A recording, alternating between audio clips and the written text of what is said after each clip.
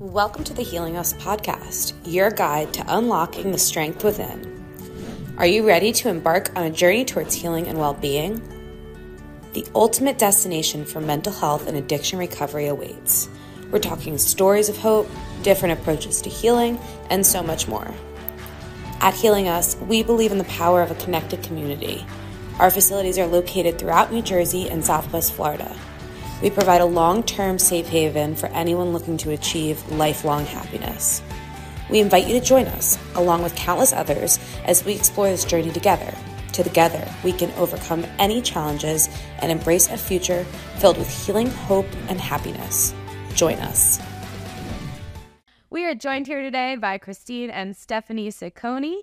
They're a family that has dealt with addiction in many different ways, different mental health issues, and they're here today to share their experience with their sister and their daughter, Kim, who's very involved. She's on a previous episode, and we're just going to hear from the mother's perspective, touch on the siblings' perspective, which I think gets lost a lot in the story of addiction.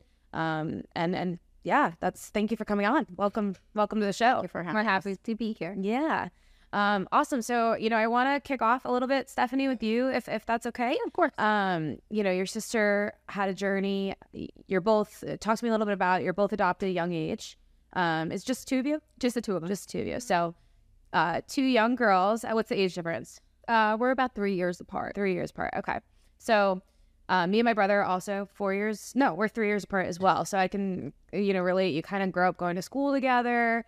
That's your sibling. It's your best friend, built in automatically. So when they go, I find in family dynamics what we've seen, I'm sure Christine also runs the family group at CFC. So I'm sure you can kind of touch on this. A lot of times parents have, both sons are addicted or both daughters are addicted or all three kids are struggling. And in a lot of family dynamics, they kind of bring each other down, and it's really hard to get the whole family well again.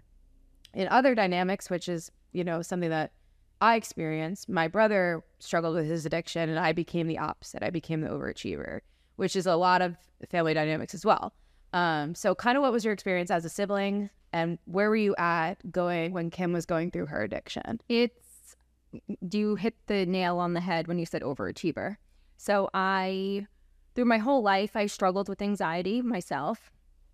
But I was always pushed to be the best version of myself because of my parents. So I did what I thought somebody was supposed to do. Go to college, get married, right?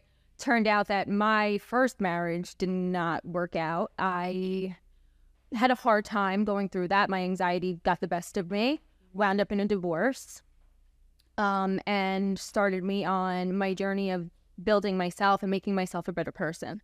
And in the meantime of doing that, my sister fell to addiction, and it was hard for me to watch, and I wanted to help her the best that I could, and I didn't really know how, and I knew that my parents, all of their attention was on her, as it should be, as it 100% should be. So I was the child that was, how I like to say it, just okay. How's Stephanie? She's okay. How is she doing in school? She's fine. She's good. Yeah. No problems are good problems. Right. And I was going through life just doing the best that I could so that they didn't have to worry about me. 100% nailed it. I'm sure there are siblings listening right now that are like, whoa, that's me. Help. Because that's your best friend. So it's so hard to see them struggling, but you're also so mad because you're like, hold on. Mom and dad were great, or maybe they weren't great, but now you're getting all this attention. I'm doing all the right stuff. It is so hard. It's so hard. It's so hard. Yeah. And I worked to push myself in school, in my job, just so I can be, the daughter that I thought that they would be really proud of. Right. Because again, like I said, I was doing it just so they didn't have to worry about me, because I knew and I wanted all their attention to be on my sister, because that's life or death. Right. And all I wanted was for her to be okay, and then I didn't know how to help. Yeah. It's so important because it ends up catching up with you though. And I can relate to this greatly. And then Christine, I want you to jump in where you feel comfortable as well, because you had both to carry at that time, right? Both daughters. You had to share enough love with Stephanie to let her know that she was doing a good job, but Kim was your main focus at that time. And I know that my mom did her best, trying to chase Dan around California and pay attention to me. But at the same time, what happens is you become an overachiever, and the anxiety of that as you grow into adulthood is really extreme. Yeah. Yeah. Yeah. You can ask my mom. I keep going back to school, even now, and nobody's putting pressure on me. I'm doing it myself. Like the amount of degrees that I have is like because I keep pushing myself to try to be the best version of myself. This goes back a long way because Kim was born with cleft lip and palate. So when we adopted her, we really didn't know what we were in for, but we had an idea. And it began immediately. So I got her 3 weeks old. By 4 weeks, we were already in the hospital for our first surgery. And, when you first have your first child, you have so much love for that child that you almost think to yourself as a parent, how am I going to find enough love for my second child? I have given all my love to this one child. Second child comes and you have equally as much love for that child as you had for the first, but you didn't realize it at first. But my real problem with it was, if I think back to that time, every time Kim had a surgery, I can't tell you where she was. Right. Now, do I know that she was well taken care of? Absolutely. But because my focus from a very young age had to go on to Kimberly, and she was good, thank God, it made life a lot easier to be able to put my focus where it needed to be. Some surgeries were really hard. We were in there for a week, and we came home and we had weeks and months of recovery. So it made the journey for her a lot different, having a sibling right from the onset that required parents' attention. It just is what it is, right? So did she become stronger? Yes, because of it, absolutely. But if I could think back, she dealt with anxiety from a very young age. Before I even realized she had anxiety, the teachers were telling me that she suffered from anxiety. But I never really saw it. So it was like...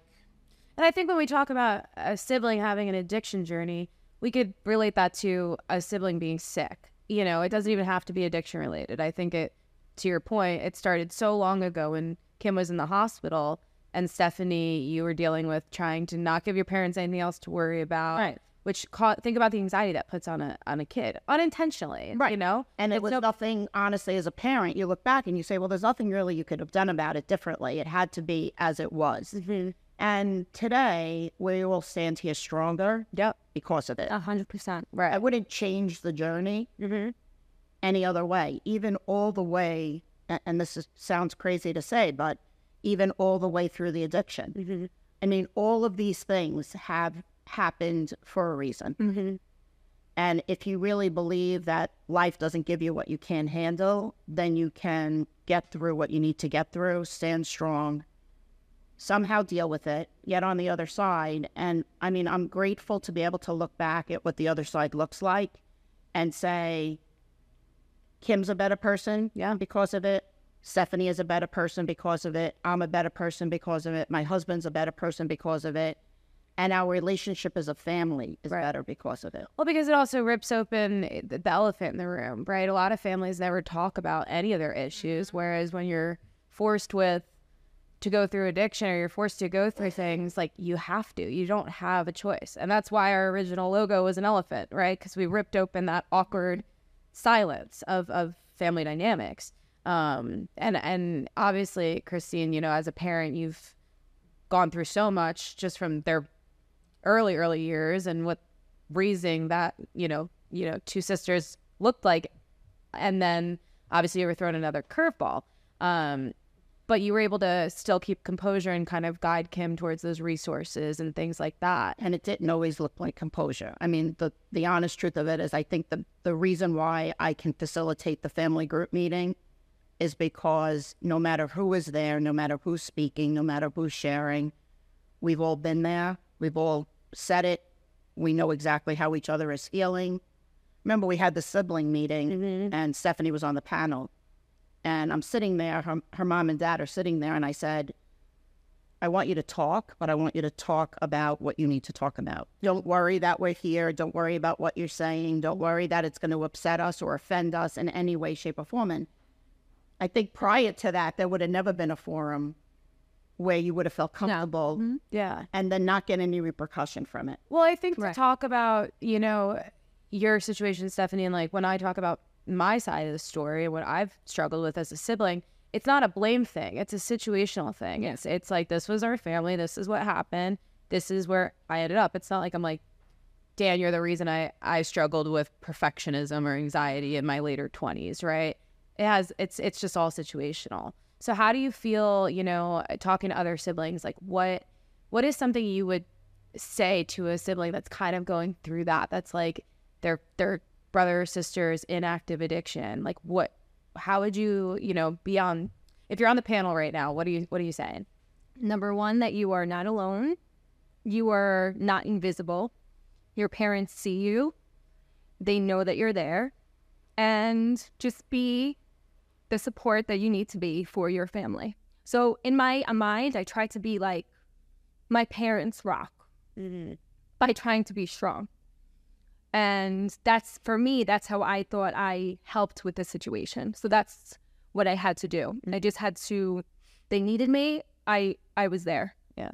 So just know that you're not invisible, even if sometimes it might feel that way. Yeah. That's such a great thing to say. And it's so hard because when you talk about like your parents, like my mom never made me feel invisible. No, it's not like it's something they did, but it's just a natural reaction when part of you, your sibling, is going through that. You just Something feel that's that like way. her death. Yeah. You know, like she had to give her all her attention. So Right. there's no blame. So not in any way, shape, or form. It's also hard, I think, to watch your parent, depending on how old you are when your sibling's experiencing this. Like for me, for example, I was freshly off to college. I was 18, just moved down. I was first time away from home. You know, Dan's in active addiction, really, really bad. And my parents are barely there. I'm trying to get straight A's. I remember I came home my first spring break that March, and that was his final run, his final hurrah, if you will. And I just saw my mom cry like you never want to see a parent cry, because we didn't know if he was alive. We didn't know where he was. And she, like, just my entire spring break, I just held my mom while she cried. Yeah. And that was something like I was 18, and it's like I was, you know, you have to be that rock because that's your role at that time. But as like an 18-year-old, you're like, geez, like I'm not, that this is too heavy for, it's too soon, you know? And you don't realize that you carry that into adulthood. Yeah, and a part of me too, I was kind of mad at my sister because I saw what it did to my parents and her family. And of course, we've grown and we've gotten better and we move forward. But sometimes, you know, a part of it that I think people don't talk about is the anger, because it was there. Yeah. You know? And I was scared. Of course, I was scared I was going to lose her. But You're mad. yeah, and I think people don't say it because they're afraid to, but I think that a part of it is madness, sadness, anxiety. Like there's a whole bunch of things that you're trying to deal with.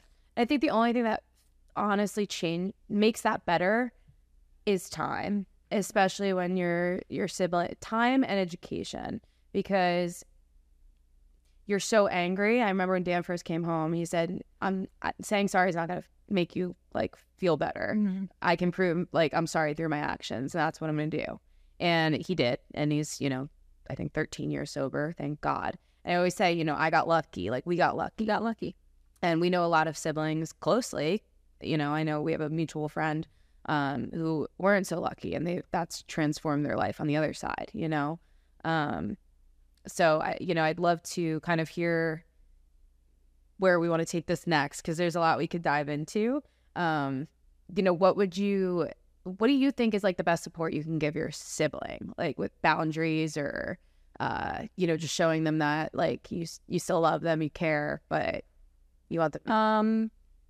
In our family with Kim, we needed boundaries, and it was very hard for me, but I knew that to show her that I loved her, I had to put up a boundary, and that's what we did. That's what our whole family did. I think as the parent, I knew at the end of the day, no matter how this turned out, whether the outcome was good or bad, that I wanted to take that role and that responsibility from everyone. So I made it very clear to everyone that, again, there's no one size fits all, but for us, I wanted it to be that we were going to have to make this decision for the family, and this is what we needed to do, because at the end of the day, it was going to be our decisions if she didn't make it, or our decisions if she did make it. That would have been great, but everything she did was, everything Kim did, she was the one who did it, right? And the background as a parent, you're just setting these boundaries, hoping that one of them sticks. And it's not it's in an effort to bring, Lynn says this all the time, not that you want them to hit rock bottom, but you want to bring the bottom up to them. So every boundary we set was in an effort, hopefully, we had no idea if it was going to work, but to bring the bottom up. And so that's what we worked on together as a family. But sometimes it took phone calls from family to family member to family member to family member. And I remember doing that one day. And when I spoke to one family member, the response was, I don't think I can do that. And I said, well, if you can't do it and you think that you have a better way to do it, and my daughter dies because of it, I'm going to come after you and I hold you responsible. Because that's how it really felt to us. So, you know, we did set boundaries as a family. We tried to stick as a family. And I think that helped, because when Kim thought about it, she knew if I said the whole family is going to be on this page, she knew that that was going to happen. And it's so important, because the minute that I think people stop taking like setting a boundary and then being serious about it is completely different than setting a boundary and then letting the person get away with it. Because the minute you do that, they know that they could just break every boundary you set. So I think that's like such a great lesson. I took that boundary from when you were a kid and we were driving in the car and I had a tape that I did all the singing in. Oh, I remember that. Oh, yeah. They both remember it. And I did all the singing and I had the tape in the tape recorder and they were fighting. And I said, I'm going to throw this tape out the window if the two of you don't stop. And I think I counted to 3. We stopped. No, you didn't stop. And you threw it out. The tape went right out the window. And that proved the point from day one, that if I said it, I meant it, and it was going to happen. So my mom, she had some funny lessons when we were little. One rule was we could fight as much as we want, but we have to hold hands while we fight. And I don't know if you've ever tried to fight with somebody and hold their, it's impossible. You can't do it. You can't do it. You'll be screaming and then you start laughing. So that was the best one. And then she bought one of those like life-size teddy bears, because we used to always fight over shotgun. And the teddy bear was named Shotgun. And like we all were beat. Like the minute Shotgun was in the car, we had to shut up. So, and she would just put him in the front seat and she'd ride with the teddy bear next to her. But it's so funny because you do, those lessons make a big deal. They make a big impact as kids get older. You know, if somebody asks for an iPad and then they get it right away, what's it going to be like later when there's bigger problems? Right. So after Kim had obviously been through her journey, you saw her at a really dark point, kind of found some great resources, guided her in that direction. What have you, how have you kind of measured where she's at, or, adjusted, made sure she's staying on the right track? Where are you at today now that she's got a couple of years under her? How do you kind of manage that? I know for Kim, it's doing what she loves. So if I see her drawing, if I see her being social and being with her friends, and dressing, she's our fashionista, wearing her cute little outfits, doing her hair, her makeup, I know that she's in a good spot, going to the gym. So doing what she loves and being her funny, goofy self, I know that she's on the right track. And I love seeing it. It makes me so happy. It's a hard question for me. I think it's because with addiction, I just put myself in the food addiction. So if someone's really watching me and micromanaging how I'm doing, it's probably going to make me worse. So, if I choose to eat the French fries and everybody's eyes are on me while we're sitting at the diner, it's not going to sit well with me. So I really think that I leave that portion up to Kim at this point. You trust. I've gotten to the point that I trust what she's doing. I trust where she's at. I don't have a reason to be concerned. And if I do have a reason to be concerned, we've gotten to the point now that I will just come to her and say, I need to talk to you. and this is what I want to talk about. And it doesn't even have to be about, it's not about addiction. It's not about we're going to go to a party and there's going to be alcohol there. How are you going to handle that? I'm comfortable with all of that. But if I see something that triggers a negative response in me, so it's not really something she's doing that she's doing wrong, but it has a negative effect on me because it's my trigger. Right. I'll talk to her about it, and then we'll talk through it in a way that we've never been able to before. And because of that, I leave this journey now up to her. And I trust that she can do it, because I've also learned there's nothing I can do to stop it if it's going to happen. There's nothing I can do to control it. And controlling is one of my biggest issues in life. So I need to learn to pull that in. It's not easy, but that's where I really want to be at. And you trust that she's going to make the right choices. I mean, I need to believe that this is her life. She's going to make the choices that make her happy. And it's not my journey. It's not my journey. Her life is not my journey. How I gotta be there to important support it. But how important was, aftercare in Kim's journey and peer support and, finding kind of roots at CFC? I can say it was everything that changed for her. Becoming house manager, like Frank spoke about. She was, I think, house manager. She was in that sober living for 18 months. It gave her everything she needed to get to where she needed to be. She made decisions after that to leave. I didn't support it verbally. I supported it verbally. I didn't support it in my heart, but I gave her the support that she needed. She did what she wanted to do. In 2 weeks, she realized it wasn't what she wanted to do. She said, I'm coming home. I'm there for her. CFC was there for her. They offered her a position straight on from coming back. It's been everything to this journey. I'm so grateful that I found CFC. After I found out that she was addicted, I was at CFC 3 days later begging for help. They helped me immediately to get her help. And they've been there every step of the way for us. And everything that Lynn said, I held on to because I wanted the same success Lynn had with Dan. And now you're leading parent groups, so you're influencing a lot of other families. You're passing that message, which is amazing. We try. We try to. It's. I've learned too that in that particular group, there isn't a one size fits all.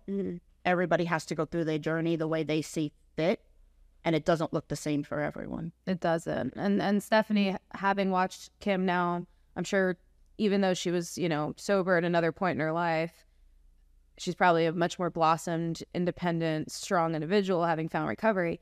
How have you, in her journey and coincided with her journey, helped yourself in what you struggled with?